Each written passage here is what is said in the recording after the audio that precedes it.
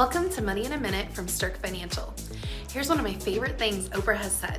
When she's buying things, she asks herself this: do my things promote joy, beauty, and usefulness, or are they just burdensome? I've decided to keep only that which delights me or enhances my well-being. So I think that for people who are looking to downsize in retirement, it's a great idea to look around and ask, why do I even have this? I don't think it's a big secret that your kids probably don't want a lot of your stuff. There may be a few things that they want, but they definitely don't want your whole household full of items because they already have their own. So don't keep things that don't serve a real value or bring you happiness. If it doesn't do those two things, look at how you can sell it or donate it. Do you own your stuff, or does your stuff own you?